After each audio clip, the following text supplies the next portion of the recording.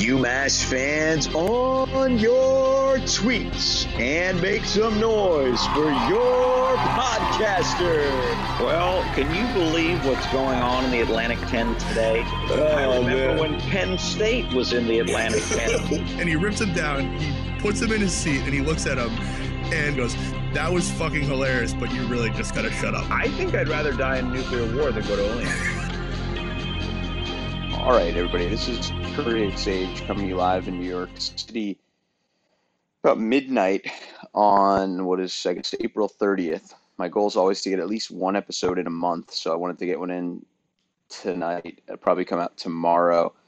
We're going to do, I think, a full episode breaking down hoops and mailbag and all that probably sometime this week. But for now, we've just finished recording an absolute tour de force of an interview with former UMass quarterback AJ Doyle, who was the darling of Charley Molnar's first recruiting class. And a little backstory on the interview, because it does kind of come out of left field in terms of, we haven't broken down UMass hockey's run to the national title game. We haven't broken down all of the roster moves for UMass hoops. So why a random episode about the Molnar years? The answer is pretty simple. It's just that it's interesting, and that's primarily what dictates the rhythms of this program, is what we find interesting and what people on UMass Twitter find interesting. And I think that from a narrative perspective, kind of the shittiness of that era is fascinating and worthy of exploration, particularly because I think the consensus has emerged, and solidified over the last several years that Molnar himself was the real problem. AJ's interview absolutely confirms that, and I just want to thank him again for being so candid and honest and willing to kind of reflect. You got the sense that, and I tried to set this tone throughout, but he wasn't there to just, shit talk an old coach. And if you're kind of one of these obnoxious, old school types who says, the coach is always right and blah, blah, blah, maybe this isn't the one for you. Because if you're serious about this and you're listening to it in good faith, you'll understand that it's pretty clear that AJ Doyle didn't have, an interest. He didn't want to do this in terms of, looking back, right? It's pretty clear, and I think Bennett, feel free to chime in, but it was very interesting to get into the psyche a little bit of Charley Molnar and kind of understand the way that his style impacted players and impacted the mood around the program. And, for me, I think watching Molnar, and I talk about this in the interview, his affect and his kind of nature was just almost more bizarre and just flat and strange than anything else.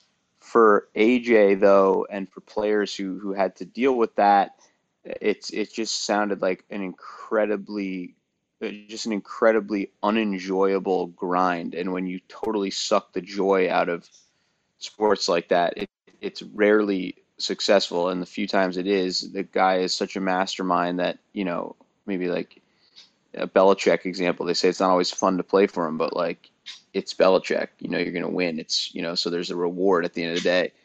Molnar, as you'll learn tonight, there was none of that. And I also think it's just important to reflect on that era from a fan perspective, in the sense that, especially for those newer UMass fans who've come to UMass in the last 6 or 7 years since he's been gone, or 6 years, I guess 5 and change since he's been gone. It's important to understand kind of the trajectory of where UMass football and UMass athletics is in general, and also what Bamford and his crew had to inherit when they took over here 4 years ago. I think that Molnar was gone, but the residue or the residual effects of his tenure, lingered for a little while. I think it's a really, interesting thing to look at when you think about just the nature of how hiring works and how guys like this end up in the positions they do in the first place. And I'm curious to hear people's thoughts. So, I think it's a bit of at first there's a bit of it's a bit slow moving. There's a lot to get through. But if you really are a diehard, this is must listen stuff, particularly for UMass football fans and also for anyone who's just intrigued by kind of the role that, culture plays around a program and, how a program loses its edge. Bennett, you got anything to add? I mean, I'm gonna. I haven't cut it yet, but I already have like. I normally make a joke in the tweet. Like, there's no joke in this tweet. It's just gonna be like, listen, you need to listen to this episode. You need to listen to this interview. It was very eye opening to listen to from my side, just sitting there and listening to it recording. Definitely worth it's a 90-minute interview. I will tell you this, it was probably a more full 90 minutes than, and I know Sage, I know you don't get this, than the most recent the Game of Thrones battle scene that just happened. It is a more full 90 minutes than that episode. It's a more, what was the last part? Full. It's that the most recent episode, there were kind of parts where it dipped a little bit. This is a much more strong, I'd say full interview. Yeah, see, I was concerned for moments that I was, because that I wasn't conducting it as well as I would have liked to, because I think, AJ was just like really honest the whole time, but you could tell there were moments where, you don't, again, he he was doing something to say and he wanted to get it off his chest, and it's been there for a long time. And I think he genuinely was doing serious UMass fans a real service by articulating kind of what we saw from afar, and what that looked like from within as a player. It wasn't like, let me get on a podcast and like bash my old coach. And I just want to, I think it was commendable that he came on. And I think it's important for people to understand that, we kind of solicited him to come on the show. He didn't seek us out to bash an ex-coach. It wasn't like that. It was very much just, he was, I think, talking to someone on Twitter and I about, his college years. And I kind of just was like, hey, you want to talk about this on the show? And there's probably a little bit of reluctance at first. And he was like, sure. But this was not like, for us as fans, I think for Molnar is kind of lives on as kind of a joke in a certain sense. But if he's his lack of self-awareness and just his kind of affect is sort of ridiculous. But if you lived it, it sucked, and I think, again, as I mentioned earlier, like, I think it's a real lesson in the importance of, hiring the right person for these jobs. I mean, these are big jobs, and it's worth noting. I think Molnar fooled a lot of us. We thought many of us thought it was a slam dunk hire at the time, but it quickly became apparent it wasn't. And getting an inside look at that, you just there's it's hard not to have empathy for the players, because it just sounded like a toxic environment and just a joyless one. And so I think it was very useful to have that perspective, and I hope people enjoy it. Please let us know what you think and share the episode.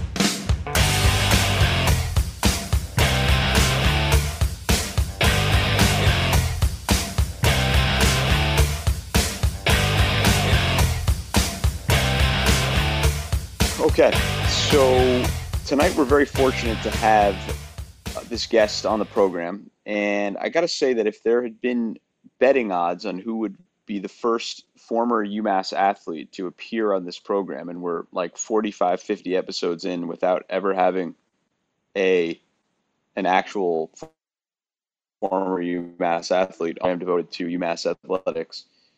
So that maybe, I don't know, that I got to say, it probably wouldn't have been a football player. We have done, 2, 3, 4 episodes maybe on football, but this is primarily a basketball program. And if it was going to be a football player, I'll be candid again, it probably wouldn't be from the era in which we're about to explore.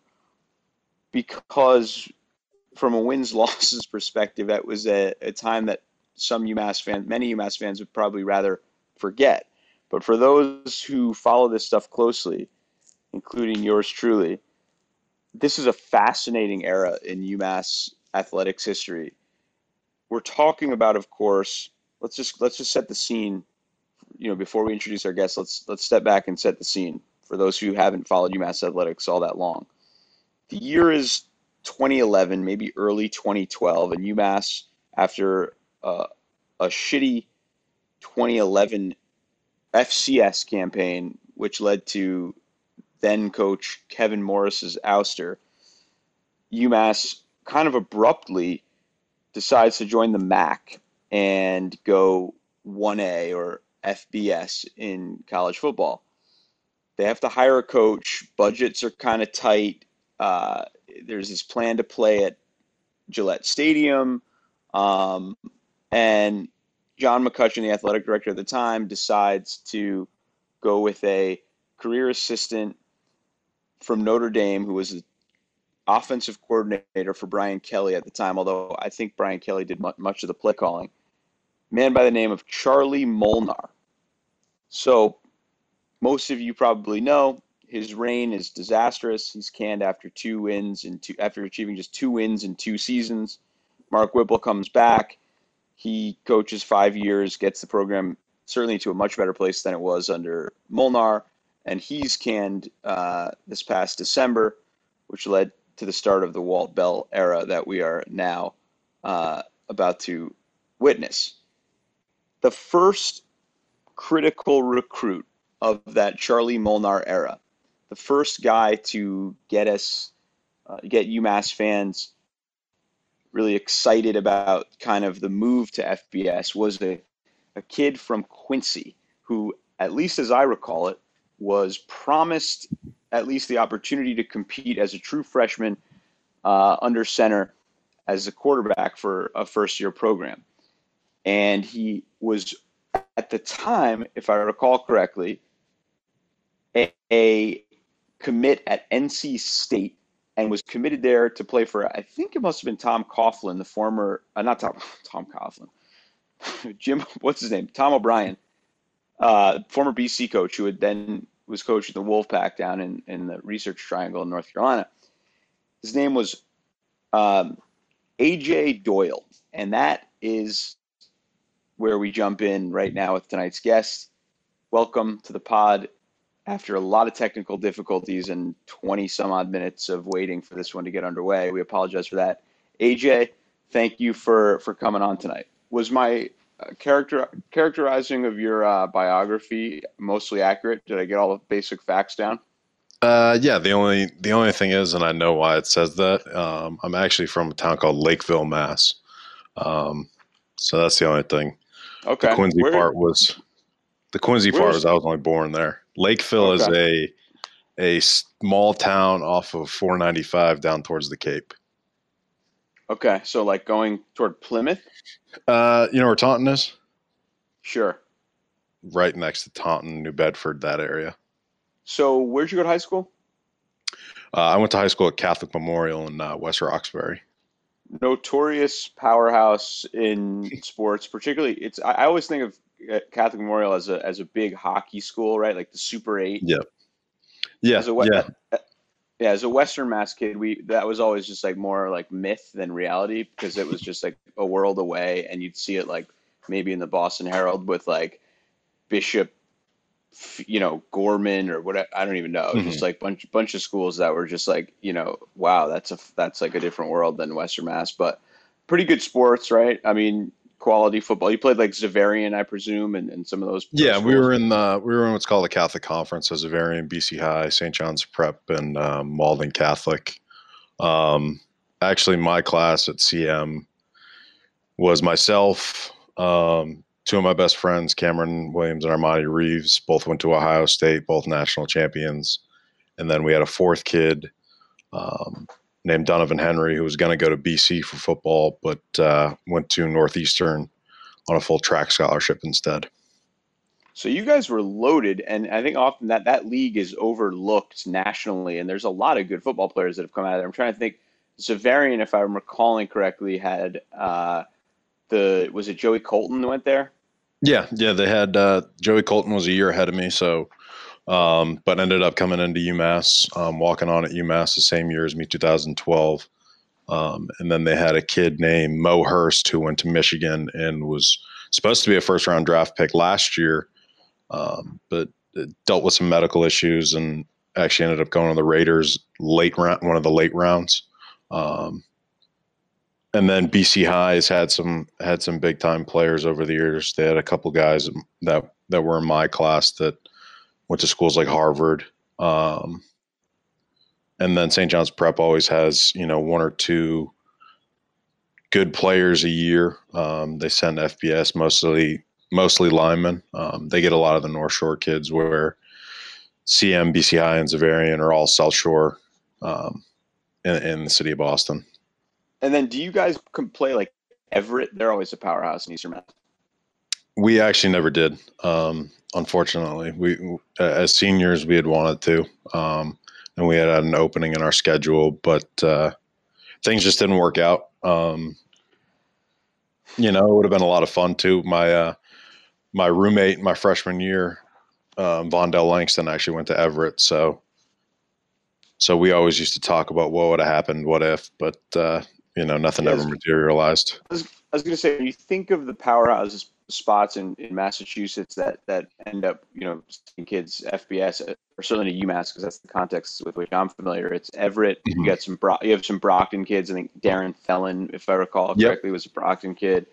And so anyway, we don't need to get into the nitty gritty of Bay State high school football, but the point is, you're coming from a powerhouse and you're committed at NC State as a linebacker, and then this character comes along pretty late in the process, a guy by the name of Charley Molnar, and somehow, convinces you that you should come to a fleggling first-year FBS program that at that time I don't even think had 85 scholarships yet, and was really, in a state of precariousness and uncertainty.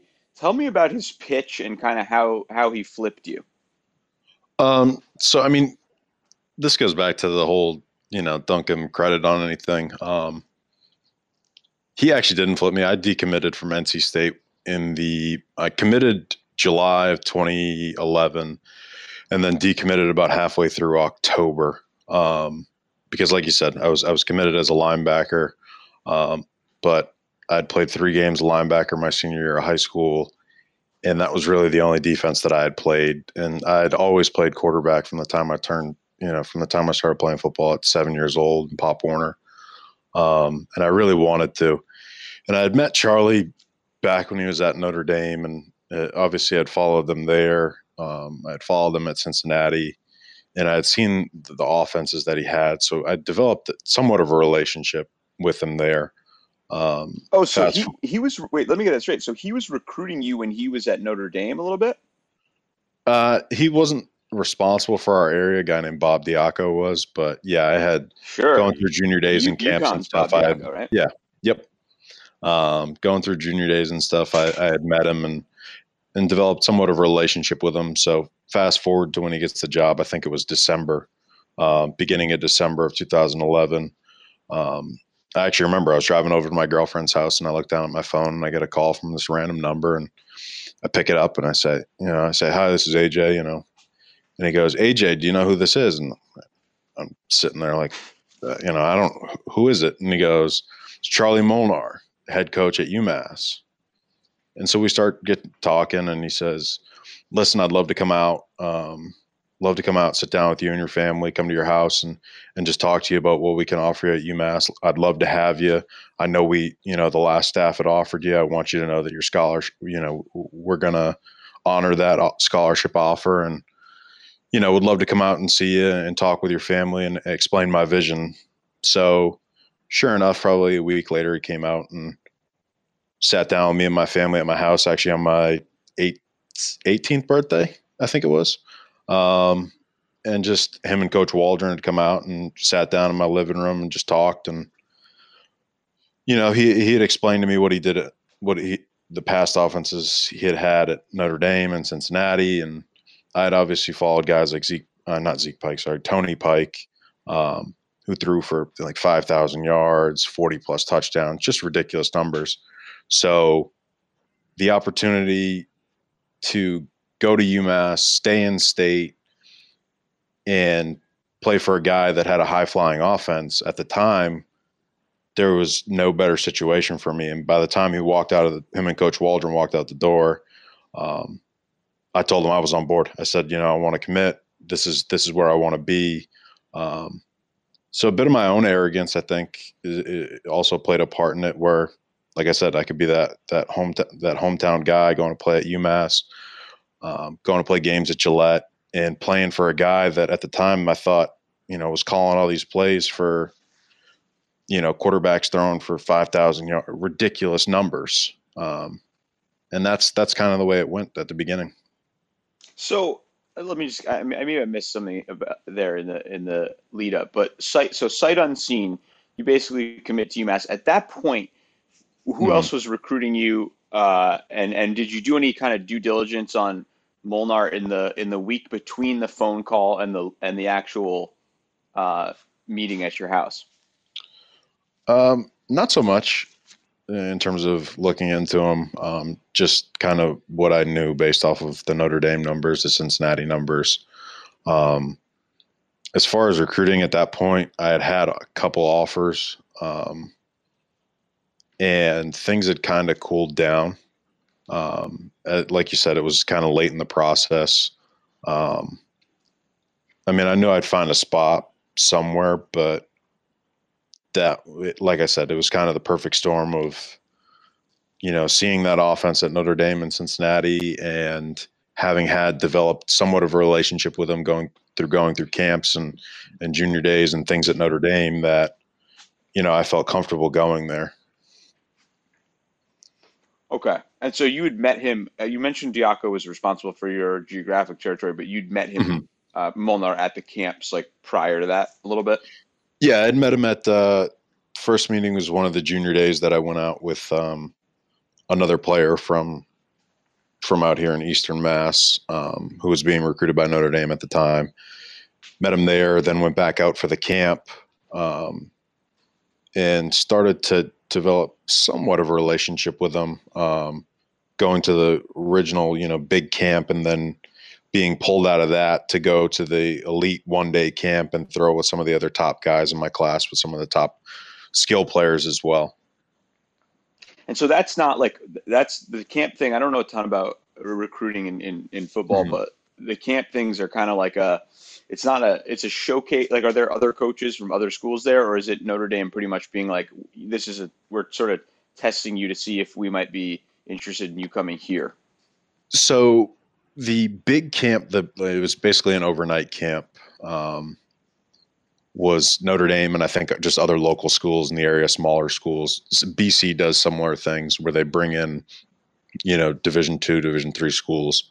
But then when I got pulled into the one-day camp, it was just Notre Dame coaches.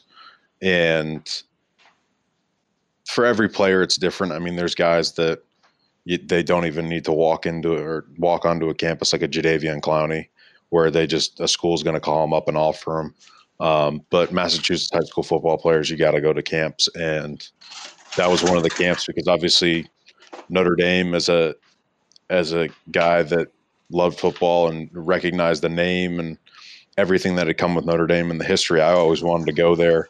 So that was one of the camps that me and my parents had made a point to go out and go to. So. All right. That's great context. So tell me about when he comes into your house. What's your first impression? You were sold that day. So he obviously had a way with, he had an ability to convince, an impressionable 18-year-old that, it was a great situation. You mentioned the 5,000 yards from Pike and kind of what he'd done with other quarterbacks. You alluded to how you got to know him a little bit, or had, at least a sense of familiarity with him from when you were out at Notre Dame. But it's still, it's a big decision. And so I'm just kind of intrigued by and I'll say this to the audience too, is that there's this consensus, I think, certainly with myself, but among a lot Molnar, who we now in retrospect look back on as just this abject disaster, we all kind of bought what he was selling. And I'm a pretty cynical guy, Mhm. and like to believe that, I can see through the bullshit. But, when he first came, I was like, oh, wow, seems like a slam dunk hire, Notre Dame. Is that sort of where your head was at? Or were there, I mean, when he comes in your home, like, is it just like this guy is an unbelievable recruiter? I mean, he just like sort of, you know, blows your hair back and you're really like, wow, this guy has got it. Or did you have any skepticism initially? Not so much, no. He came in and it was a nice, easy conversation. Both him and Coach Waldron at the time, they were the only two on. Coach Waldron was the only other coach on the staff, and they just came in and were upfront and honest and talked about all the advantages of being a Massachusetts kid and going to play at UMass and being part of that first FBS class and that history, and then going to play at Gillette and just kind of having a basic understanding of what his background was. Like I said, it was all kind of a perfect storm and it all just worked out. And, that was something I knew I'd wanted to be a part of. UMass was the first school to offer me a scholarship as well, which is something that, I mean, no matter who you are, you're always going to remember which school is the first to offer you a scholarship. So there was always that kind of respect, I would say, for the school to be the first. So things just kind of worked out naturally, and I'd felt good enough with what Coach Waldron and Coach Molnar had said to me, both athletically and academically, that it was going to be a great fit. So this is all informative, but let's now cut forward. I guess you show up for. Do you show up for the summer, or do you not show up till spring till summer camp in like August? No, we as the first freshman class, we had to report on July 8th of 2012. So we were there for technically, I believe it's the second semester of summer classes at UMass. We were there. We were taking 2 classes online and working out every day. Okay, but at that point, you're still working out with whoever the strength coach is, or you're not. Yeah, you're the not coaches doing, weren't yeah. allowed to. Yeah, the coaches weren't allowed to at that point in time. In 2012, coaches weren't allowed to be around us during the summer. Things 2 years later changed where the rules changed a bit and coaches were allowed some time with their players. But no, it was just all the guys that were there on scholarship and our strength coaches and the training staff. So you get and there. that was it.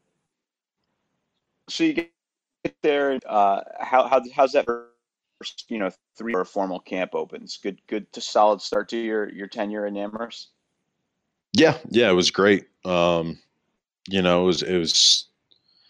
was a lot of fun being there with all the guys in my class. We were all obviously going into college. It's a great experience in itself, but being there early, getting to know the campus and getting to be on campus before students were there and kind of things get crazy. And for a while, having it just be the freshman class because the older guys had gotten a break before camp started. It was great. We had a lot of fun hanging out in the dorm rooms, going to classes, eating meals together, going to movies, that sort of stuff.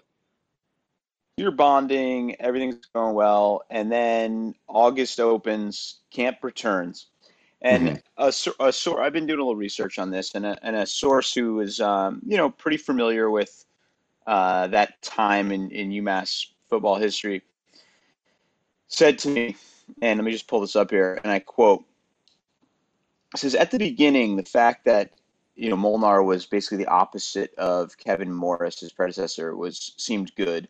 And he says it didn't take long, though, to realize that he was crazy, referring to Molnar. He says, watching him stomp around practice with a bullhorn made me pretty sure it was going to be a tire fire.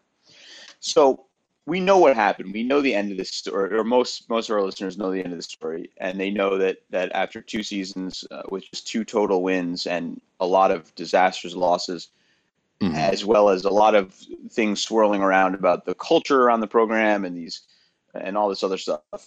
that it wasn't good. But take me to like the first day, the first week, the first 2 weeks of camp.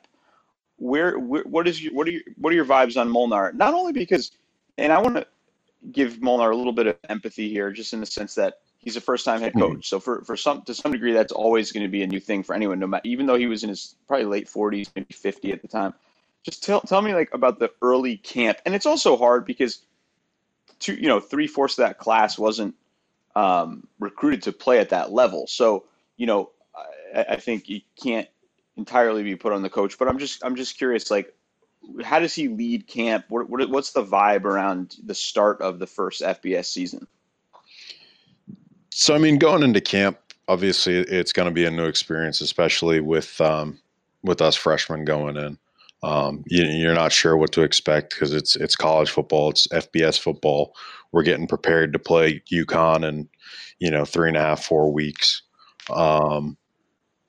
It was tough. It was grueling. We had 3.5 to 4 hour practices on the field. We were out there. It was 90 something plus every day. We were on McGurk at the time. It was enclosed and it has all the metal bleachers on the side. So we're baking. And at this point, most of us freshmen, we don't know any better. Because we think that this is probably what the rest of college football is doing.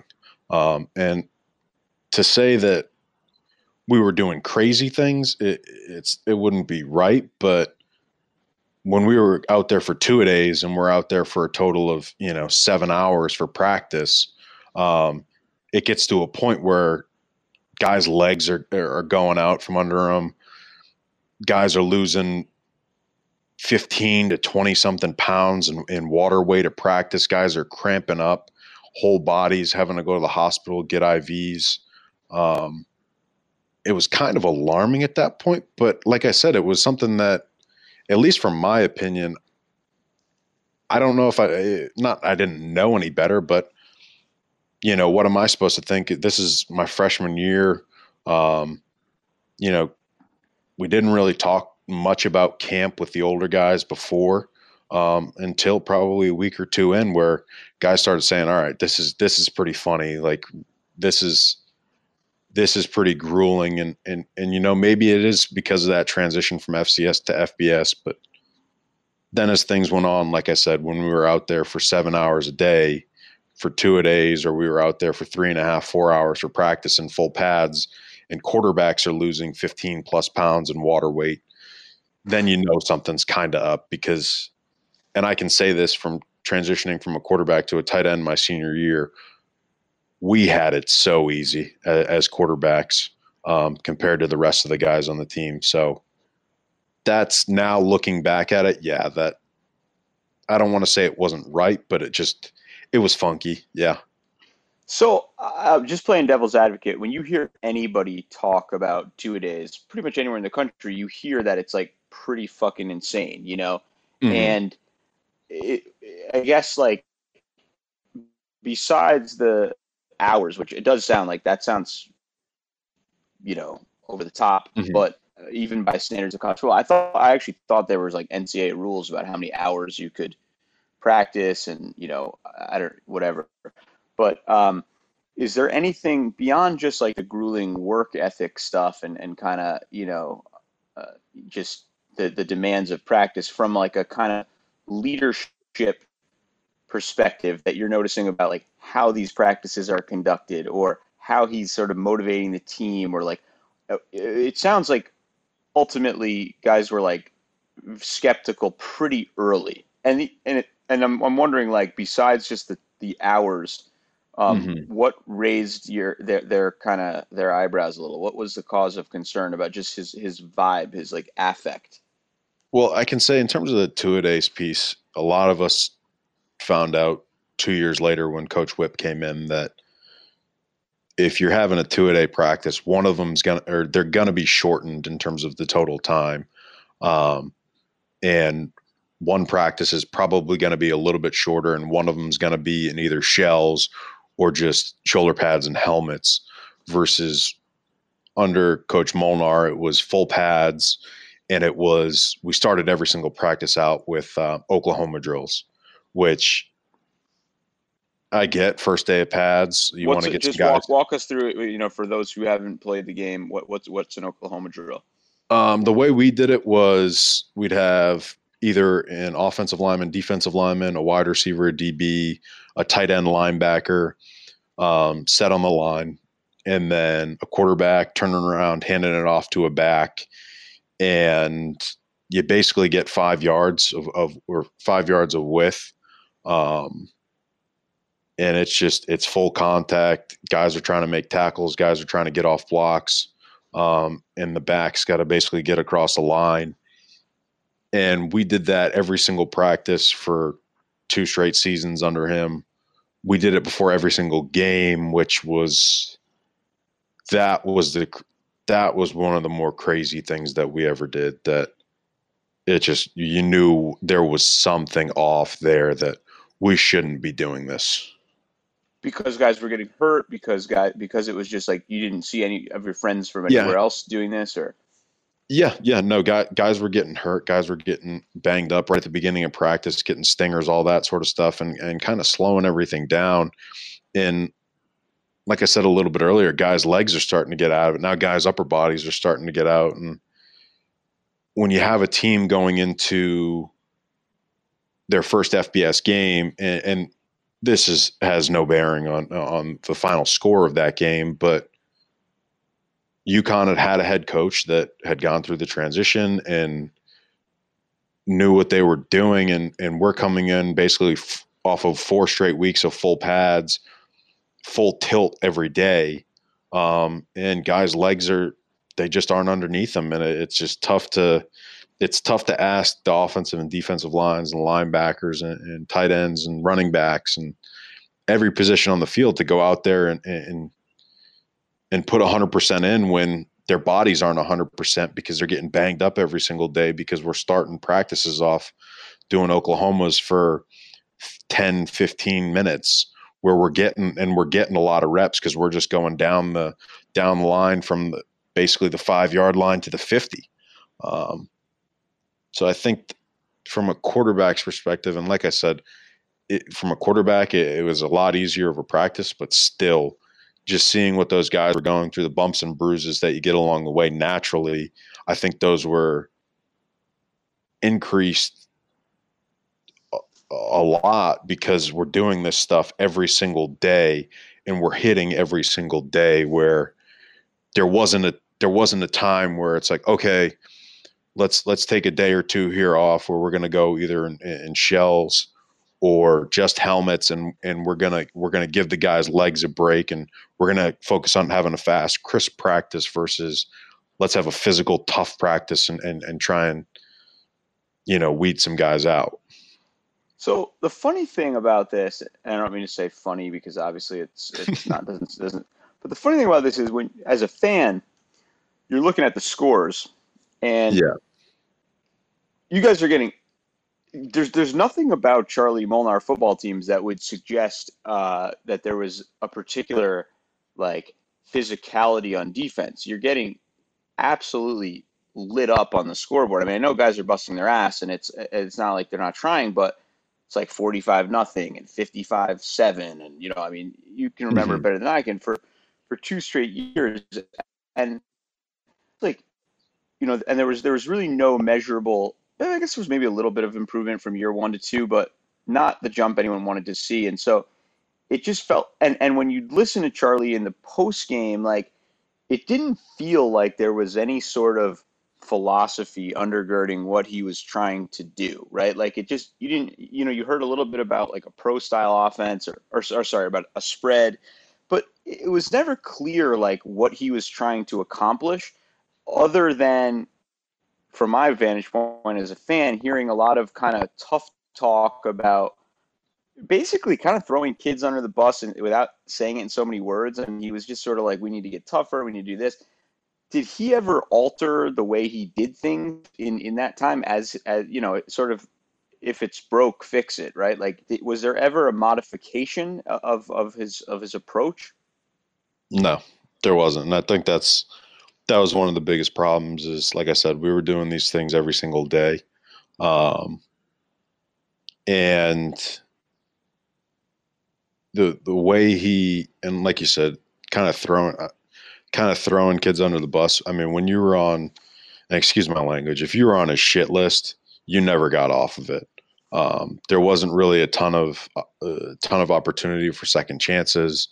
There wasn't a lot of positivity coming from him. I mean, yeah, I get it. He's a college football coach. Like, there's going to be some yelling and some screaming and swearing, but the biggest difference for me between Charley Molnar and Whip was Coach Whip. If he got on you, 5 minutes later, he's coming up to you and saying, "Hey, listen, the reason I'm getting on you is because I know you can do this, or I know you can do that. You know, basically, I believe in you."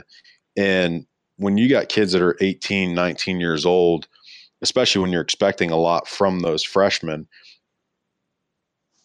kids do need that because we're still growing, we're still developing, we're still learning.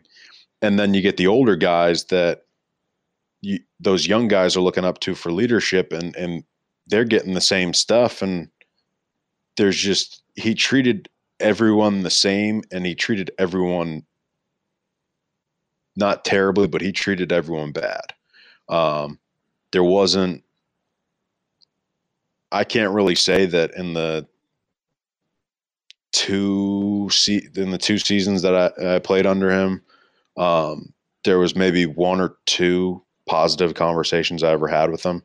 That was Go ahead. And that was being labeled as, his quarterback, the first guy to commit to him, his quarterback, that sort of stuff, where, I mean, I tried to help out, or not help out, but I tried to speak as much as I could for the freshmen as being a quarterback, because that's what's expected of you. And there was just no room to talk to him, which was, I think, the toughest part. Players couldn't have conversations with him.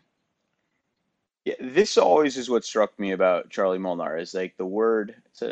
Ryan Bamford gives me a lot of shit for using big words on the show, but incorrigible. It's an SAT word. Incorrigible. It's basically like he couldn't be.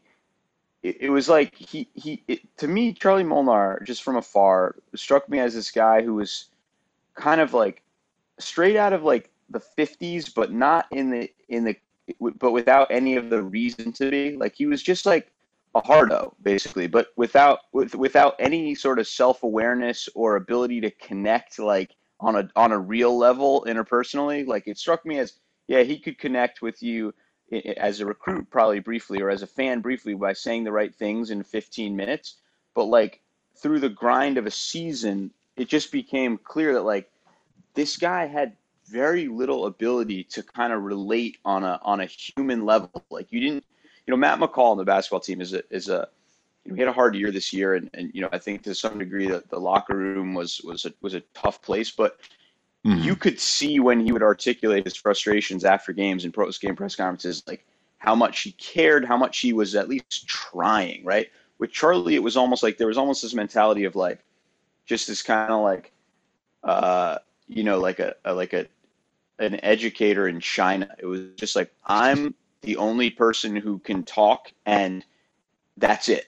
And when you do that, there's few people who can get away with that if they're totally brilliant as like tacticians. You're kind of like, all right, well, the results speak for themselves, but you can't pull that shit when you don't fucking win and you get beat 45-7 every week. Is my impression of him just interpersonally and like how he connected with players through the grind of a season more or less accurate, or am I just talking out of my ass? No, that's entirely accurate. It was his way or the highway. And like I said, if a guy screwed up in a classroom, guy screwed up on the field, it was really tough for them to get a second chance. If you were on a shit list, you were on it. Didn't matter if it was day one of camp as a freshman, all the way through his last day, the day after Christmas in 2013. He was a tough guy to talk to, tough guy to have, and just a regular, just shooting the shit kind of conversation. And I think from my personal opinion, I think he was that same exact way with his coaches as well.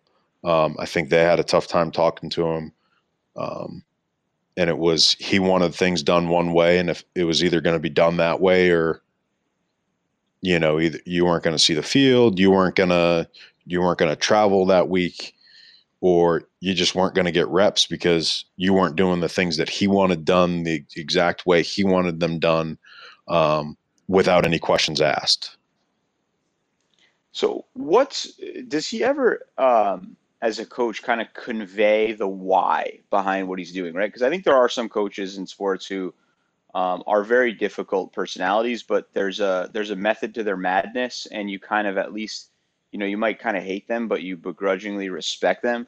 Charley Molnar struck me as there was just a madness to the madness, and it was almost like he was just trying to assume a character without actually himself, really knowing why he was doing what he was doing. And if you ever tried to listen to him talk about schematics, and I don't know a lot about football schematics, but like it was always very surface level. It didn't seem like he was doing anything terribly complicated on the field. So like, did you ever get a sense of sort of why he was this way? Did he ever convey that to the team, or was he just sort of like a dick and that was it? No, I mean, that was kind of it. I mean, he, like I said, it was his way or the highway. He was, like I said, a really tough guy to talk to. And from my personal opinion, I think it was, he finally got himself a head coaching job. He got a chance to finally call plays, and now he has all this power and all this influence over a program, and he didn't know what to do with it. We had a lot of talented coaches on our staff, and I don't know if they were actually, how much their input was ever actually given. Is that on both sides of the ball, or just offense? I mean, I can speak more towards offense, but I'd say both sides of the ball. Obviously, as the head coach, you kind of want to have a pulse for everything that's going on. But I mean, I don't think he didn't do a good job listening to his players. He didn't do a good job listening to his coaches. He didn't do a good job listening to the training staff. He didn't do a good job listening to anyone involved in the program, or that cared for the program. It was just, like I said, it was his way or the highway. And if you didn't like it, go ahead, transfer. And that turned into a mess for some people anyways.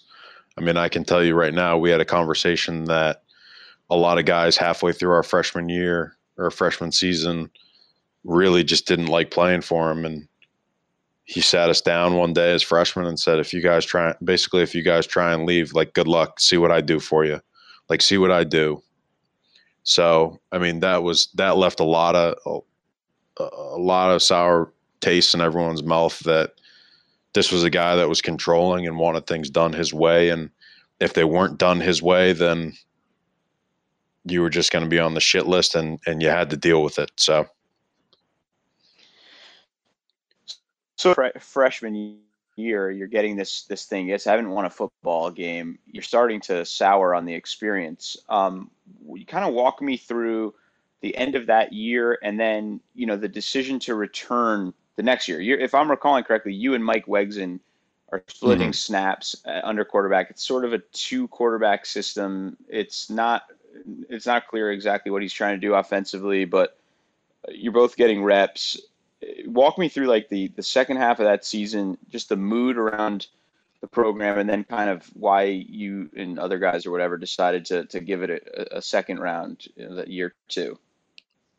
I mean, obviously it was tough. When you go out, you want to win football games, and you want to put up good stats and all that good stuff. But when you're not, it does get difficult. In my 4 years at UMass, we didn't have a ton of success in terms of wins, but I think through that hardship, in terms of what we were going through with our head coach, at least a lot of guys in my class built great bonds. I think that's all kind of why we all stuck it out with him.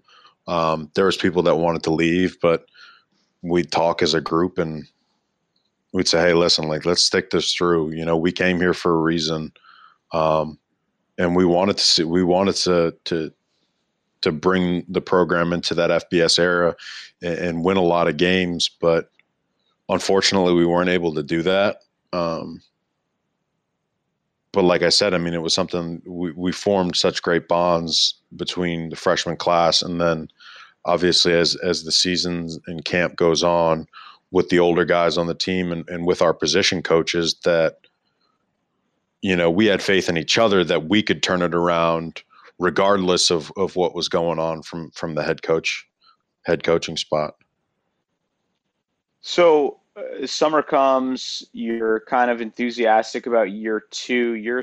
Are you at this point? I think Wegson is concussed, I want to say, and maybe you're the starter at the start of the 13 season, right? So the way it worked out is going into spring ball and summer camp, me and Mike were splitting a lot of the reps we were splitting the reps with the ones. And at that point it was kind of, all right, whoever's going to take the lead is going to start. 2013 season opens up and Mike ends up being the starter for the first game and a half. He gets pulled halfway through Maine. And then I became the starter for I started 9 out of the next 10 games. I missed 1 due to a concussion.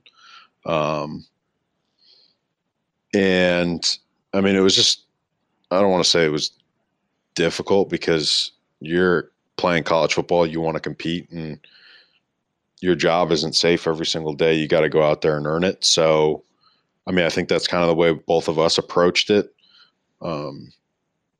Not necessarily getting any direction from the head coach as to where we stood, but I mean, as quarterbacks, we have to go out there and prepare to play. And whenever it was my number or Mike's called, we had to go out there and perform to the best of our abilities.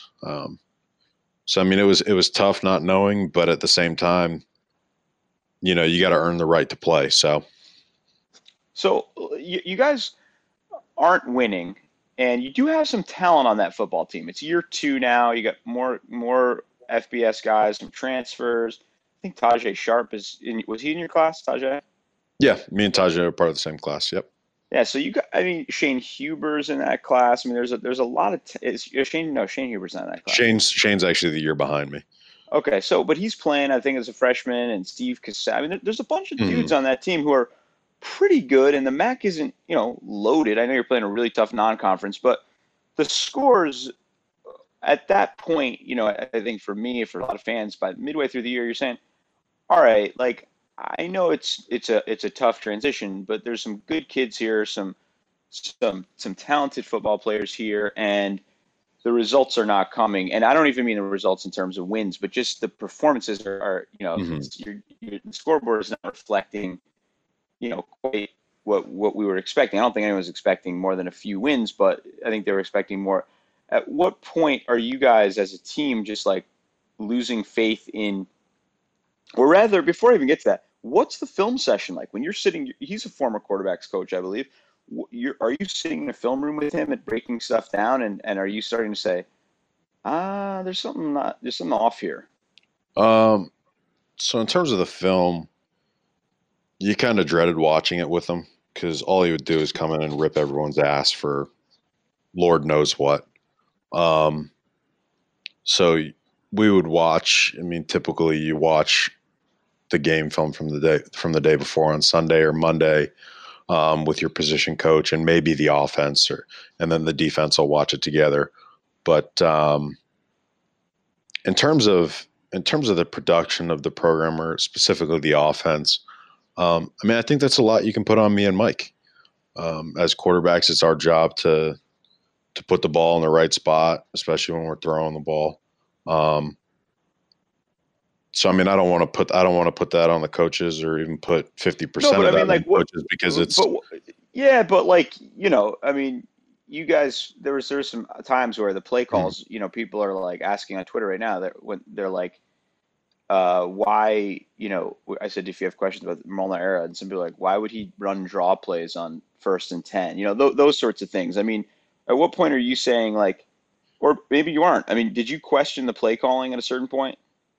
I don't want to say I necessarily questioned the play calling. I questioned more of who was calling the plays and why.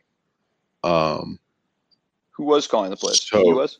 So the first game and a half was our quarterback's coach, John Bond.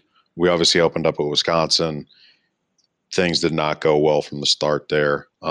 Maine, I believe at halftime, he told Coach Bond that was a brutal that loss. That was a brutal loss. Keep going.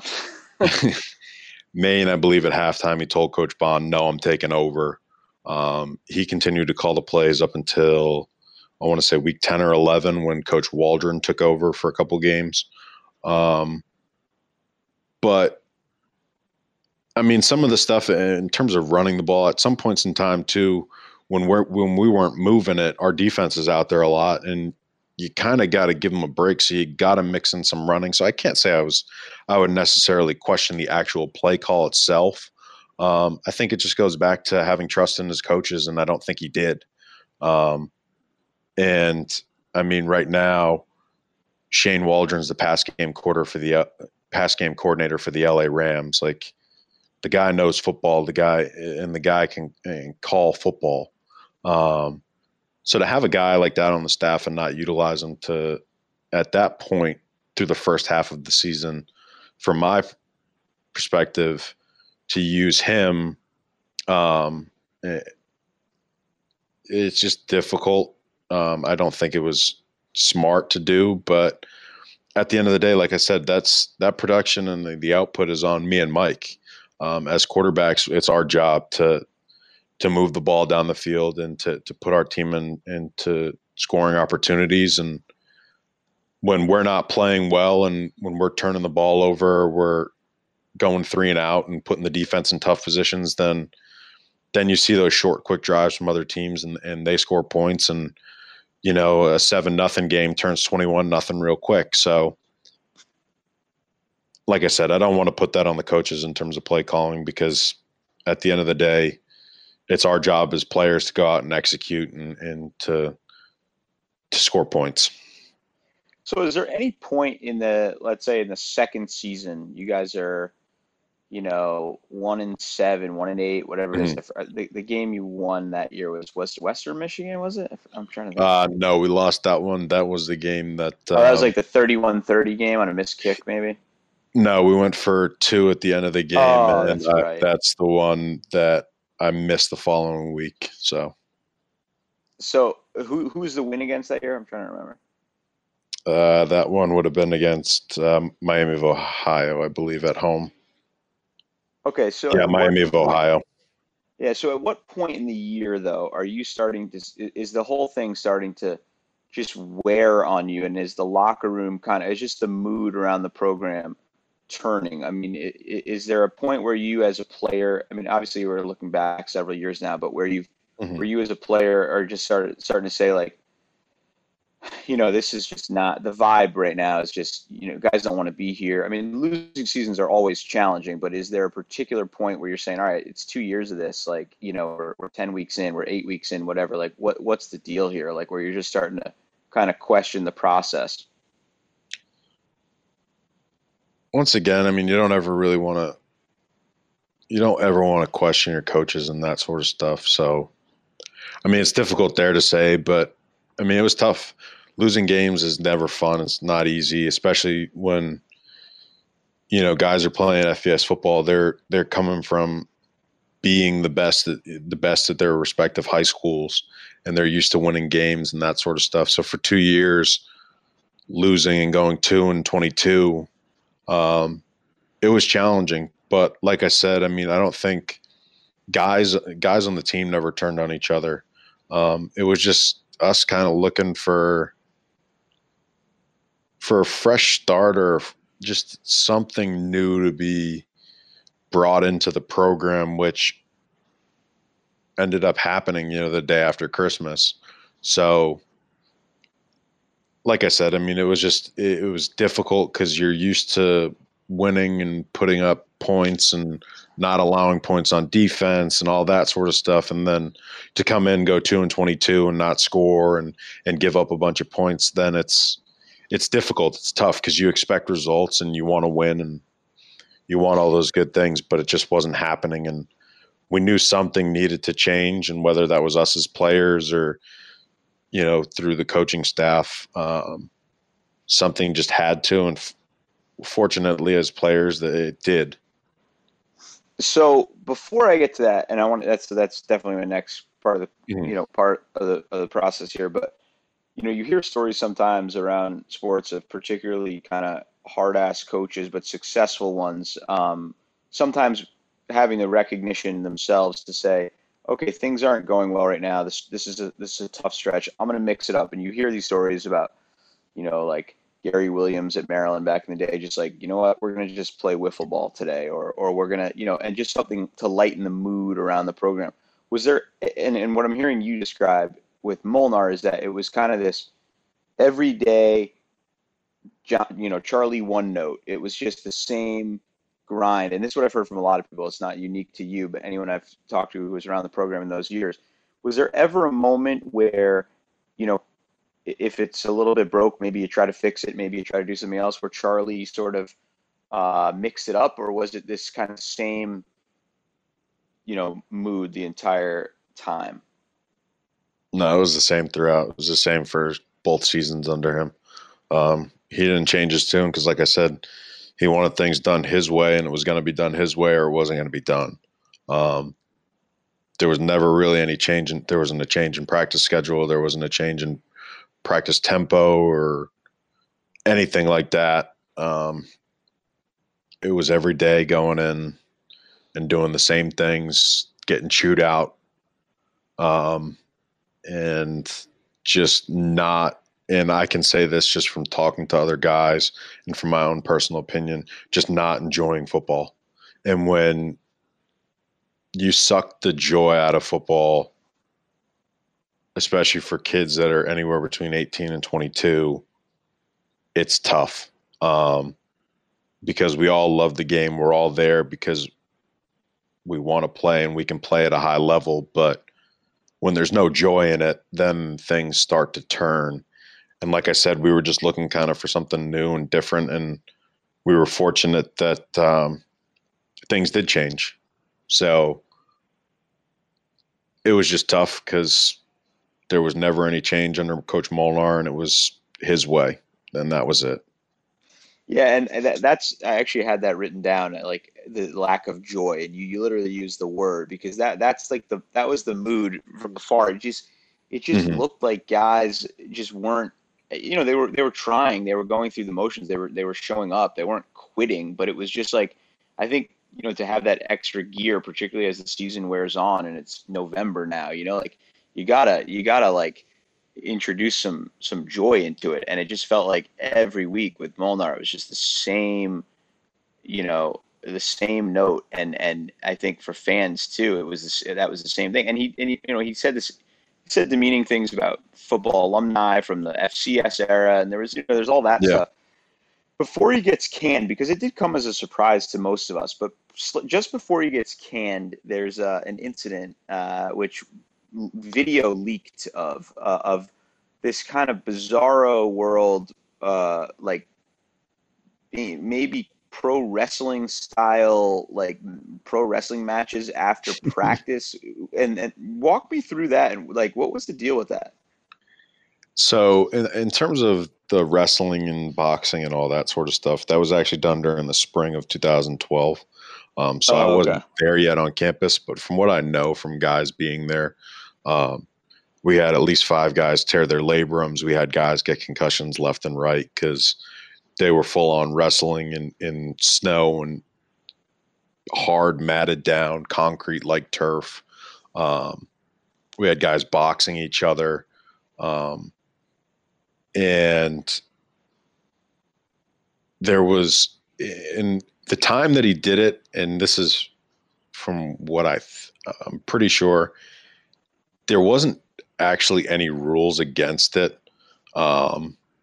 So it wasn't like there wasn't other schools doing some similar things in terms of the wrestling. But when he had guys boxing and stuff, it's just, and they were wearing helmets, but they had gloves on, all that, and just going full out. And from my understanding, his reasoning behind it was he wanted to weed out some of the bad guys and some of the guys that he didn't think should have been there, or some of the guys that maybe weren't as talented because, maybe they were an FCS guy when he was only looking for FBS caliber players. And I think that's what really got him off on the wrong foot is, like you said, he really came in and diminished, the history that UMass had, especially in the past 15 years with the 98 national championship, the 07 run at a national championship. And so there wasn't a lot of love from alumni, or you didn't see a lot of alumni around, because this is a guy that's coming in and basically knocking everything that they did and saying, and I know he used this phrase, that we were playing big boy football. So when you come in and you start and you get your players pissed off because you want them to wrestle and basically beat the shit out of each other, for 14 or so, winter workouts.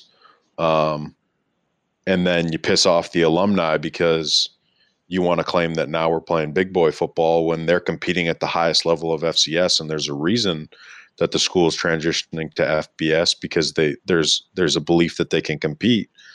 It's just, and this was stuff we didn't know as a freshman class going in until we got onto campus, until we all signed our letters of intent and all that sort of stuff. So at that point, it was just kind of like, all right, well, this is stuff we're going to have to deal with along the way. And when it comes, then we're going to have to do whatever we can and just hope that, none of us get hurt out of it or seriously hurt our teammates, which a lot of kids got injured that spring of 2012 that set a lot of guys, even their camp, back as well. So we had guys that were still rehabbing torn labrums going into camp, and now we're thinner at positions that already we shouldn't be. So it was, to put it lightly, it was a shit show.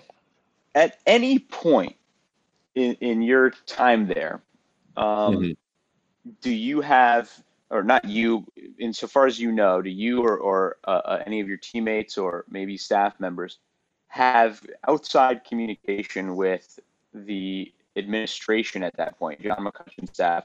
Is there anyone kind of at a certain point when you've gone, I don't know, after the 20th loss, let's say, and there's very little progress, and there's, it didn't seem like things were looking up in any way, right? Is there any point where those guys from the department are starting to poke around and sort of just take the pulse and say, obviously you let the coach run his program, but say, hey, what's the mood around the program, right? Like, I mean, that's the job of an administrator, is to figure out sort of if the culture around a program is good and if the building blocks are there for, to go forward. At any point, is there any interaction with those folks about sort of what's going on, or is there any of them picking your brain about any of this? So during the 2 seasons, no. I can't personally say that I know of any coaches or players that had any meetings or conversations with, anyone in the athletic department. And I don't know if this is anything that has ever come out or if it's not supposed to, but like I said, I try and be as honest with you as I can.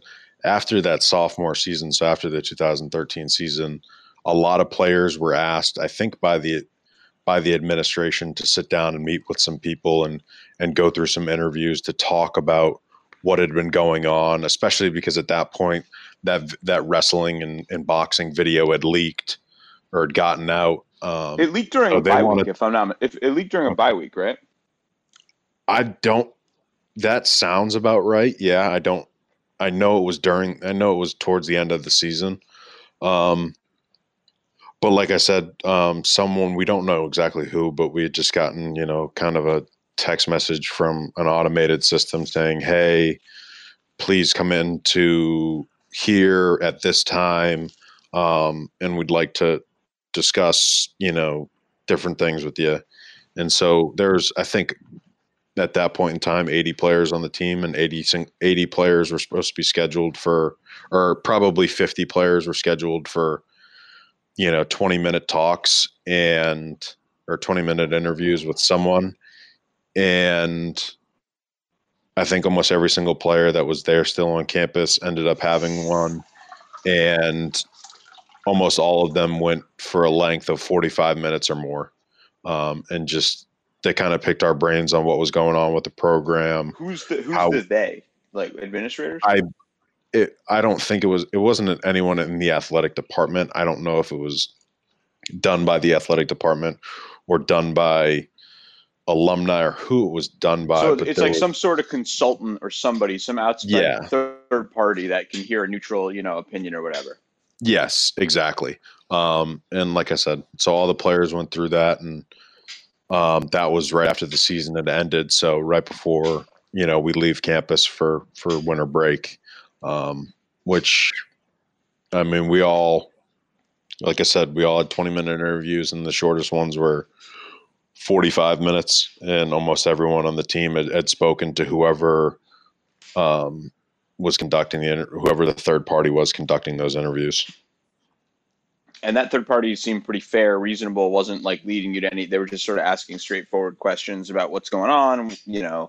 No, they were just asking really open-ended questions and kind of giving us the floor to speak our mind and what we felt was going on, what we felt was either positive or negative in the program at that time, and what we wanted to see fixed, and all good stuff, at least from our perspective. So it wasn't an invitation to bash your head coach. It was just a straight up like, hey, what's the vibe around the program kind of thing. Yeah, basically. And just, I mean, there was questions obviously about, like, there's some questions about that, the boxing and wrestling tape, but it wasn't like, hey, tell us what Coach Molnar does every single day, or tell us, the amount of times that he's yelled at you or sworn at you. It wasn't anything like that. Or tell us how he's being mean, or how your other coaches are being mean to you. No, it wasn't that. It was, how do you feel that the program could continue to do whatever it is that's positive, or what do you feel that the program is negative about the program that needs to be changed? And like I said, those interviews were supposed to be for about 20 minutes. They lasted probably for at least 45 minutes for every single one, because it was just a good conversation. So that was over a several-day stretch, like in basically a month, close to a month after the season actually ends. Yeah, probably. I want to say maybe a week after the season ended, and went through. Maybe some guys had those talks during finals, but it was about a 2-3 week stretch where guys were in and just talking and sharing their thoughts. But no indication while you're having that a firing is imminent. No, but I mean, I think there was a lot of people on the team and that were involved in the program that were hoping for one. So because like I said, looking for a change. So at that point, it's like you guys are doing finals. Are people, when you're getting together and you're going to the dining halls or whatever, and you're bullshitting with your boys, are you kind of like, man, I hope he's canned, I hope this leads to something? Or is it just kind of like you're not even thinking that yet? I mean, I don't want to be that guy, but yeah, that's what we were saying. We wanted a change, and we knew that this wasn't a guy that really anyone on the team wanted to play for. So he had completely lost basically the entire locker room by that point. Yeah, I could say probably a decent percentage of players were starting to look into transferring. And did he lose the team sort of during the season, or do you think it came in those weeks after, and where you guys are kind of reflecting on the season? I think he lost a lot of people his first season. I think he lost everyone throughout that second season. So it was like, and by the end of that season, it was just like, let's just finish this. Let's just be done with the season. Like it's just misery at that point. Yeah, and like I said, I mean, it wasn't like, by all accounts, everyone on the team liked each other. Everyone on the team got along. There was no fighting within the team, anything like that. So it wasn't. We knew it wasn't us, but like we didn't. Right. We felt like we had the players there. We felt like, we could do something, and we could win some games and put up some points. But there was just that one thing, and like I said, when you're playing for a guy that's his way or the highway on every single thing on every single day, and there's no results to back it up, and you can't even have a conversation with the guy, then it becomes really tough to say, yeah, I want to continue to play for this guy. So. And are there any players it seems like that style stifles player leadership too, right? Like it almost discourages players from themselves taking ownership of the team because he's sort of, a dictator in his style. Do you think that hurt the ability of individuals to step up and lead themselves? I think it was somewhat tough. I mean, I don't want to say we didn't have player leadership because we had older guys that were there in the locker room that helped us younger guys out. And in particular, Rob Blanchflower, our tight end and our senior, he was a great football player. Captain. Yeah. He was our team's leader. And people followed what he said and asked of us because we knew that was the guy that was going to do everything that, he was expecting out of us. He expected 10 times more from himself. So, I mean, I think we had some good player leadership. I don't want to say we didn't. But it is tough for a player to step up in that kind of environment and kind of try and take charge when you have a guy that you say one wrong thing and, things completely change in terms of your standing on, at least from his perspective. So walk me through December 26th, 2013, the day you got the news. Where are you? How does it go down? I was at home. It was the day after Christmas, and I go on Twitter and I'm looking at my phone, and all of a sudden I see, I think it was something like John McCutcheon releases Charley Molnar of his duties as head football coach at the University of Massachusetts. And it was kind of just a breath of relief. I remember texting at that point, some of the other quarterbacks and some of the other guys in my class that I was close with. And I remember texting my quarterback coach from that season and just saying, hey, listen, appreciate everything you did. And just so Coach Molnar just got fired himself. So, once again, thank you for everything you did and helping to kind of provide an environment where in the quarterback room we could laugh and we could have fun and we could tell stories and jokes and get away from just getting our asses ripped and feeling like we're not doing anything right. So, I mean, it was big for everyone on the team. We all felt like it was going to be a new beginning, and we were going to get someone in the program that, not only cared about players past and present and giving us an opportunity to enjoy football again, which is exactly what happened when Whip came in. People started to love the game again and started enjoying going into practice and going to workouts. And it was a big time relief that at that point in time, a lot of people needed. And I think it really helped. I think it really helped. It did help the program immensely.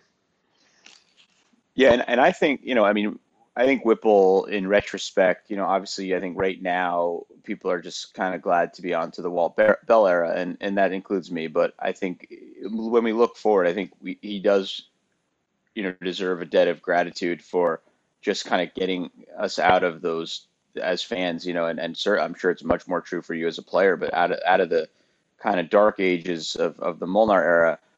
Mm-hmm. What's hit?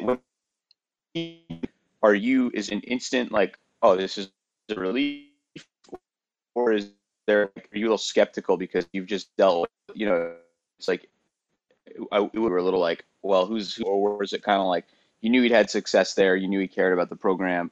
I mean, how does he kind of win you guys over early on? I'd say from the moment he had his first press conference and said that he knew that was a place that he wanted to be at, and hearing from guys that either knew alumni or had been around the program back then, and knowing how much he did for the program when he was there previously, and then following him, through the Eagles and the Browns and the Steelers and University of Miami. We were excited for it. We were ready to go day one. We obviously knew a lot of things were going to change, but then he started bringing back guys that had recently been in the program, like our quarterbacks coach at the time, Liam Cohen. So when you have guys that are truly invested and want to see success for the program that they not only played in, but they coached in, that just, it created such a better environment and so much more enjoyable environment for us as players that it made it a lot easier and a lot more fun to go to practice and go to lifts and sit in meetings and go through this new transition of basically flipping everything, new offenses, new defenses, new special team schemes, all of that. So that was definitely a lot of fun. And like I said, it was much more enjoyable. All right. I guess, this has been super revealing and interesting for fans. What are there just some particular stories now, or is there a particular story when you look back on the Molnar era that, with some distance between it, time heals all wounds kind of deal, that you find yourself kind of chuckling about? Is there a bit of a, like with surgeons in a hospital room, gallows humor when you've been through a bit of a trauma? Are there some stories you look back on now and kind of can chuckle with your boys over? Yeah, there definitely is. And I'd like to say this too, that, and I don't know what the purpose of it was, but a few months ago, I did receive a text message from a random number, and I know some other guys did as well, and then it ended up being Charley Molnar. There was no apology or anything like that, or reminiscing on old times, but just checking in and seeing how we were doing and what we were doing in life. So I don't know if that was him trying to come to grips with his past and realizing he had done a lot of players not dirty, but wrong. And just the way that he treated everyone. But I will say that about him. And then, there's just funny one-liners that he used to yell at people during practice from his little bullhorn. Like, there was points, and this is terrible to say, but there was points where he'd look at me or he'd look at Mike Wegson or any of the other quarterbacks, and if we threw a bad ball or a ball that ended up being contested, he'd just look at us and say, what do you have, cataracts? There was times where, and I use this now coaching high school kids because I find it funny, and it is pretty funny, where if they throw a bad ball and it looks like it was, a wounded duck, he used to look at us and say, what are you trying to throw it with more surface area so you can catch it easier? So things like that, there's just little funny moments that you look back, and like I said, that was the kind of stuff that as players, it kept it not light in the meetings or at the facility itself, but when we're in the dining rooms or when we're back in the dorms, that we get to go back and laugh at, because it was funny at the time. It was funny at the time, and it's still funny now, but there is just such a bad, horrible feeling during those 2 years that it was tough to enjoy. And looking back at it, I wouldn't change it for a thing, though. There's nothing in me that wishes that I had ever gone to another school or played with another group of guys or played for another head coach, because going through that and then getting to experience the Whipple era, and now looking forward to seeing what Coach Bell brings, it truly makes me happy, because I met some of the best people in some of my best friends in the world. So, you always try and look back and find the silver lining in it. And I think that's what it is. Those funny little one-liners and the people that I was able to meet along the way. See, it's interesting because I think just in experiences I've had in life, and I think a lot of people can relate to this, is that sometimes when you have a really shitty leader or boss, it does you're right, in a strange way, bring,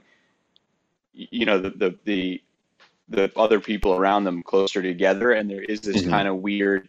It's a weird bond. Like I just look back on my first job and like just the worst boss in the world, and very similar in affect to Molnar, like just that kind of lack of self-awareness, total hardo, but no real results to back it up.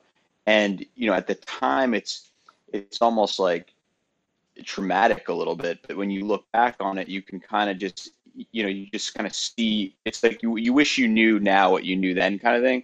And that what's revealing to me about Molnar is like, yeah, he doesn't strike me as a guy who would apologize, because he probably still on some level has no real awareness of like just how bad he was for that culture. I'm sure in his mind he's twisted it all sorts of ways, and they didn't want it. It was my way or the highway. They didn't want to take it, and we just got to move on like that. It doesn't seem like there was much reflection. I mean, it just at least with Whip, I always felt like there was a little bit more awareness on his front. Tell me about the difference between just his style around the program when he got there. I mean, it was a complete 180 between Molnar and Whip. You could sense, like I said, Coach Whip cared about the guys. He really knew his players' strengths and their weaknesses, and you could have a conversation with them. Like, you could go up to him and talk to him about golf. You could go up and just shoot the shit with him. Versus Coach Molnar, I mean, if you saw him off the field, you tried your best to not even, other than a hello or hey, coach, you just try to kind of avoid that, which is tough, because you want to be able to have a relationship with your coaches. And I think when you have better relationships with your coaches, it's a lot easier to play and a lot easier to do things, because they trust you, you trust them, and you're working towards one goal versus, working towards one guy's, ambitions. So, I mean, it is, like I said, a complete 180. Coach Whip brought back in the alumni from the second he got back to campus. Alumni started popping up at practices, before meetings, just came by just to say hello to us. And it just gives you that connection to the past and the program, where now if you go back for a homecoming game, you feel like you can talk to those guys because you've met them before, because they came back when Whip came back, versus you didn't. And I understand why they weren't around, because I wouldn't want to be around I wouldn't have wanted to have been around Coach Molnar if I didn't have to be when he was there. So, and he evidently made no effort to engage alumni at all. If anything, he did the opposite. Yeah, no, like I said, I mean, we didn't. There was probably a handful of alumni that came by in 2 years under him, and probably within the first 2 months under Coach Whip, there's 15, 20 that just came by to say hello. Not even to talk about football or anything like that, but just to come by, say hello, introduce themselves, and just make that connection with the current players and meeting these past players, which is now, like I said, when you go back to a homecoming game or you're back on campus and you see these guys, you can talk to them and you know who they are and they know who you are, because you built somewhat of a relationship during those or at least my final 2 years, during the 5 years that Whip was there. So I don't want to keep you forever because we go all night, but I got two quick ones from a friend of the show here. Yep. And he says, I don't know if he wants me to attach his name to it, so I'll just ask him in general. But two things. One is how long. Well, we've sort of gone over that, how long it took for the players to realize that things were bad and getting worse with Charley. It sounds like not terribly long. We're kind of by the end of that first camp, right? I don't know. I don't want to say by the end of the first camp, but by the end of that first season, yeah, I think there was a lot of skepticism from guys on the team.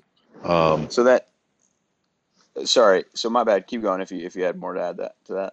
No, I mean just basically by the end of that first season, I think there was a lot of no one wanted to play for him, but there was a lot of doubt in the way that he was leading us. Okay. What were the bus rides from Amherst to Gillette like before and after? I'm more intrigued by after games under Charley. So to Gillette was a different vibe because it was a Friday. We had just gotten through walkthrough, so we had food or something, and we're just hanging out, listening to music, talking. It's much lighter because it's not a game day. The ride homes were tough because obviously, and this is one of those funny one-liner type things, especially during my freshman year, he'd come in the locker room and say, something along the lines of, well, we just ate another shit sandwich out there. This is so exactly like I would read. Like Charley Molnar, in a certain sense, when you look back on him, I'm sure he was an asshole going through it, but he almost seems like the Michael Scott of football coaches. You know what I mean? Like there's this just Michael Scott, lack of self-awareness. Yeah, Michael Scott, if you didn't really feel like he cared for you, at least Michael Scott cares for his employees, No, exactly. Michael Scott, but like an asshole Michael Scott, Yeah. Yeah. So, those were tough. There was days, and it goes back to the leadership of players and sitting in the back of the bus. I can still remember the guys I'd sit with, and Rob, Blanchflower would be, if you start laughing or something, he'd get on you, he'd give you a little shit about it. But, by the time that 2-hour bus ride back to Amherst was over, guys were just happy to get back to their dorm rooms, or if we had time to go out and just be college students and have some fun and, just be normal for a little bit. Were you ever close to quitting under Molnar or Whipple? This person asks. Under Whipple, no, not a shot. Under Molnar, I wasn't close to quitting, but there was times where I had seriously considered transferring.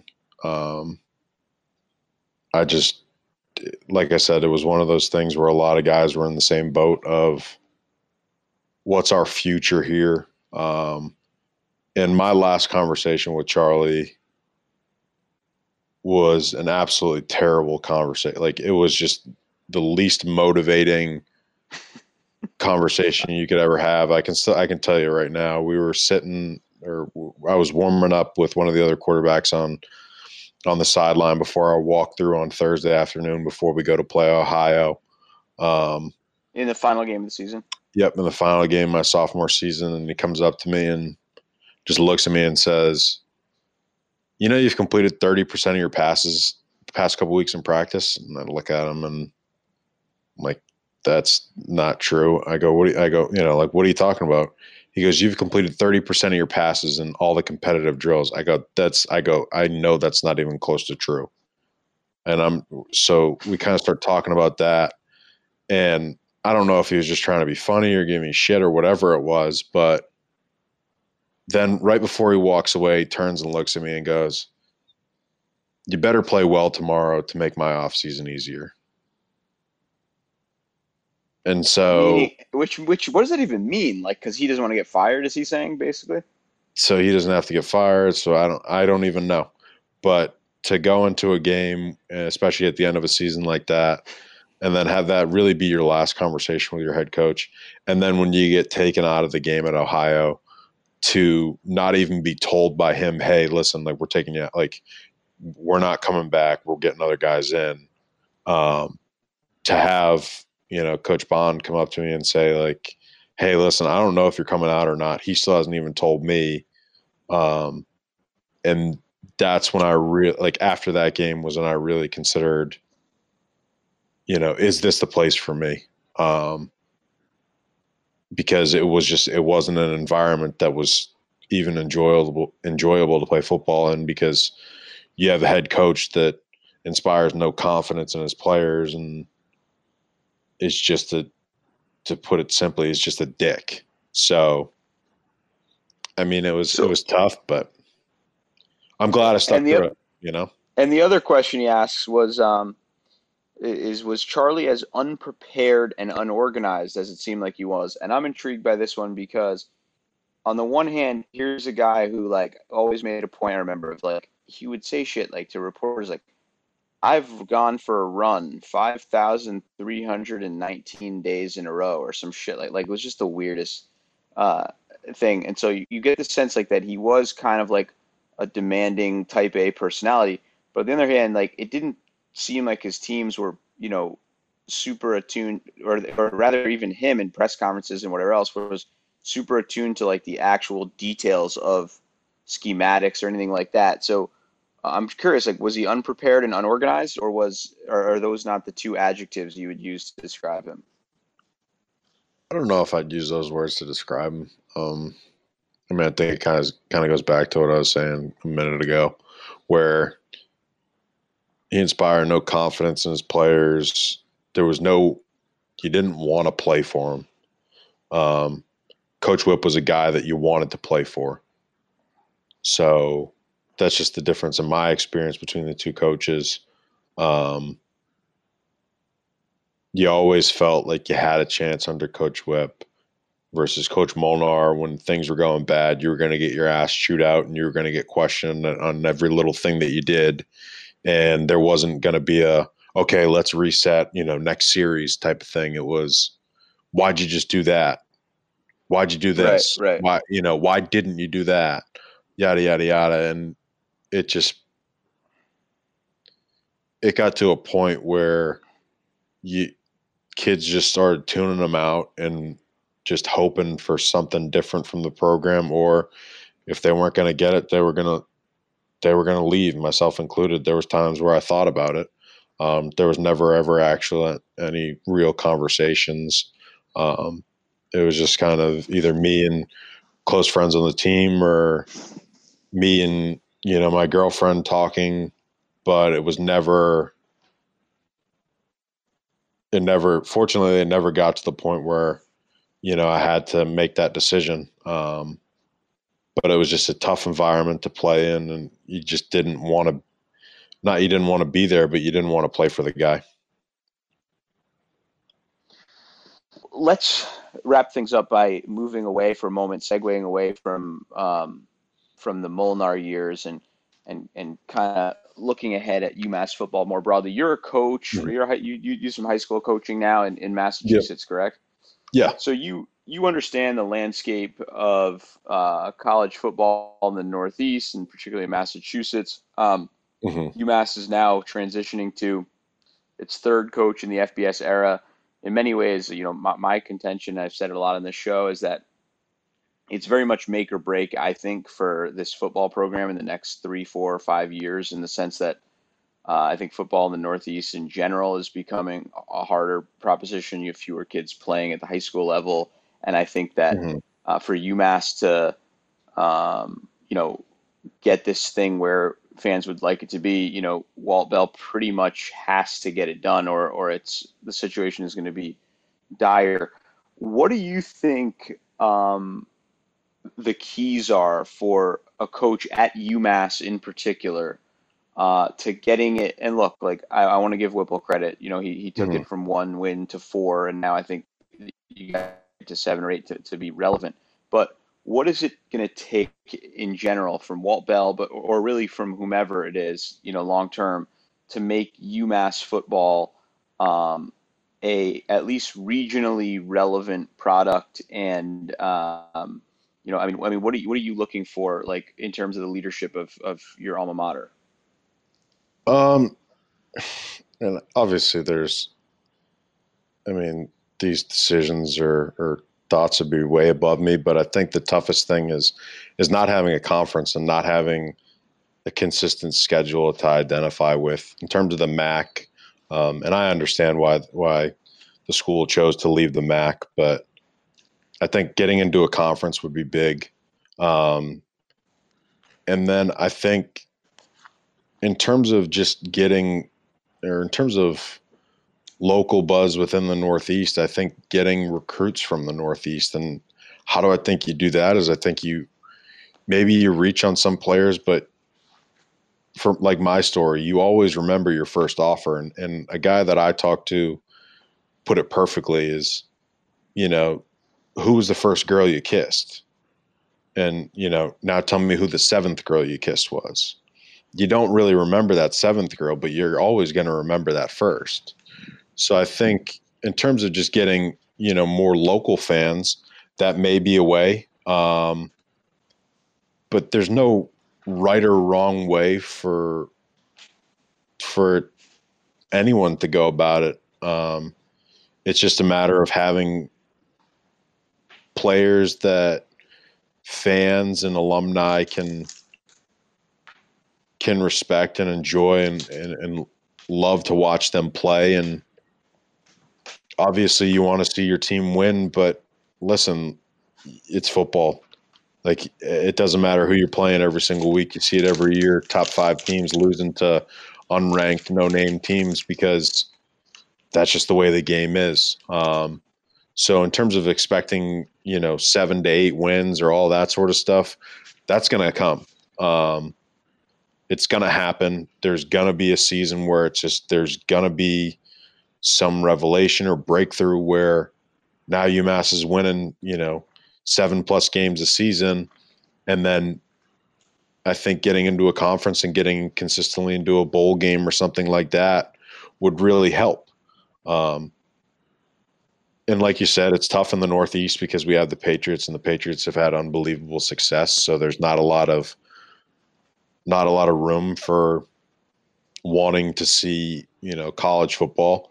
But I mean, I think both UMass and the rest of the programs in New England, if they have a couple of years of success or start stringing some seasons together, 2 out of 3, something like that, it's proven that people love the sport up here. So people will get behind it. And like I said, it's just going to have to be one of those things where something's just going to click one of these days. And we're going to be looking back at the Molnar era saying, you know what, even though it sucked for those 2 years, it makes this point in time that much sweeter. And I'm really looking forward to seeing what Coach Bell does up at UMass. Have you had an opportunity to engage with him yet since he got the job? No, I have not. I've talked to a couple guys that I still know that are there about. I had thought about going up for a couple spring practices, but just with my schedule with coaching and working camps, it just didn't allow it. But everything that I've heard about him has been good. People that I know that have worked with him or played for him at other schools have all said good things. So you hope that, UMass football can have a big turnaround like the hockey program did, or that kind of feeling or that sense with the basketball program, especially with the recruiting class that the basketball program got this year, that things are going to turn. And once they do, like I said, it's just going to make those first 2 years, it's going to make it that much sweeter and that much more worth it. That, I'm really excited to see what happens. And, no matter what, I'll always watch him and always root for him. And, it's always going to have a special place in my heart. So. And you should know, I can't speak for the fan base, but I can speak for myself, and I know a lot of others feel this way, that we really do appreciate all that you guys gave those first 2 years. And I think everybody could see that this was not on the players, and it was a difficult set of circumstances to walk into, and just taking a chance to come and be a part of that first class. I think a lot of guys in that group will be. I mean, Tajay Sharp's in the NFL. I mean, there's a lot of guys that will be remembered for doing a lot in a really difficult set of circumstances for, on a variety of levels. So I think there is kind of among the diehards, and those are the ones who listen to the show, there is certainly appreciation for your cohort there in that class, and especially for those that stuck it out and stayed under Whipple. And I know as for you in particular, Whipple brought in Fronapple, and it was so I think it was classy that you changed positions. So I think people do remember what you gave and other guys in class gave. So on behalf of really on myself, but others I know as well, thanks for all you did as well. Yeah, no problem. And I mean, thank you for having me on. And like I told you last week, I think it's something that the fans, especially the extremely loyal ones, that no matter what, I mean, I'm still communicating with some guys on Twitter, that you guys deserve to kind of have an inside look, is at least from my perspective, the way things were, for those first 2 years, and that we can only hope that things go up from here. And like I said, I'm excited for what's going on up there. Will you be able to make it to any games this year? I'd assume so. The tough thing is the league that I coach in, a lot of our games are on Saturdays. I was fortunate enough last year that we didn't have a game homecoming weekend. So I'm going to try like hell to get up there to a game and watch. But if not, I'll either be tuning in on the radio, or they had enough games on television this year that I was fortunate that I'd get to come home from a game of my own on Saturday and come home and watch them. So where are you coaching? Sorry, yeah, my bad. I cut you off. Sorry, where are you coaching again? I coach at a school called Nobles in Greeno. It's an ISL school in Dedham. So it's a unique schedule. It's different than an MA or MIAA school because we're in a different league, but it's a lot of prep schools. But it's a lot of fun. I mean, there's a lot of things that I learned in my 4 years at UMass that I'm just trying to help out and pass on to the kids that I coach. You're the quarterbacks coach there? Yes, I am. Yep. Right on. And then I also work for a camp too, doing quarterback stuff as well. So that's why during the spring I wasn't able to get up to UMass. Anything you want to plug for anyone on the show? And we always ask guests, like, is there where they can find you on Twitter? If you got a private camp or whatever, anything you want to plug, this is your chance.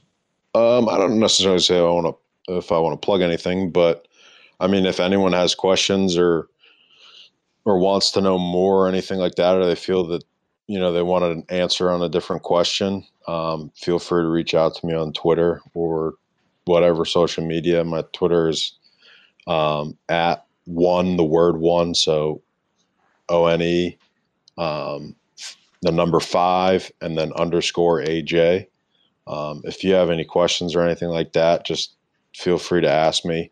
Like I said, all this stuff was from my perspective, my view. And I hope that I was able to help out and give you guys and the rest of, the UMass fans a little bit deeper of a dive into what it was actually like under Charley Molnar. Definitely did. Bennett, you got anything? Nope, I'm all good. This has been awesome. Thank you so much. Yeah, no problem. Thank you for having me. Thanks, AJ.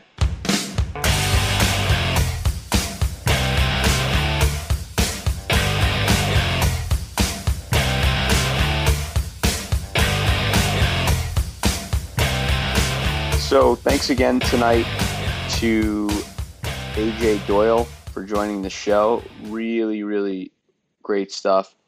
We will be putting together, I hope, in the next couple days, a more traditional episode where we talk a little bit about the Frozen Four, which Bennett and many of you attended, as well as an extended mailbag and updates on UMass basketball's off season and a little bit on the spring football season for football. So we'll do a traditional episode, I would hope, later this week, maybe Wednesday or Thursday, maybe if we have time. But for now, this is the AJ Doyle episode, and we hope you'll enjoy it.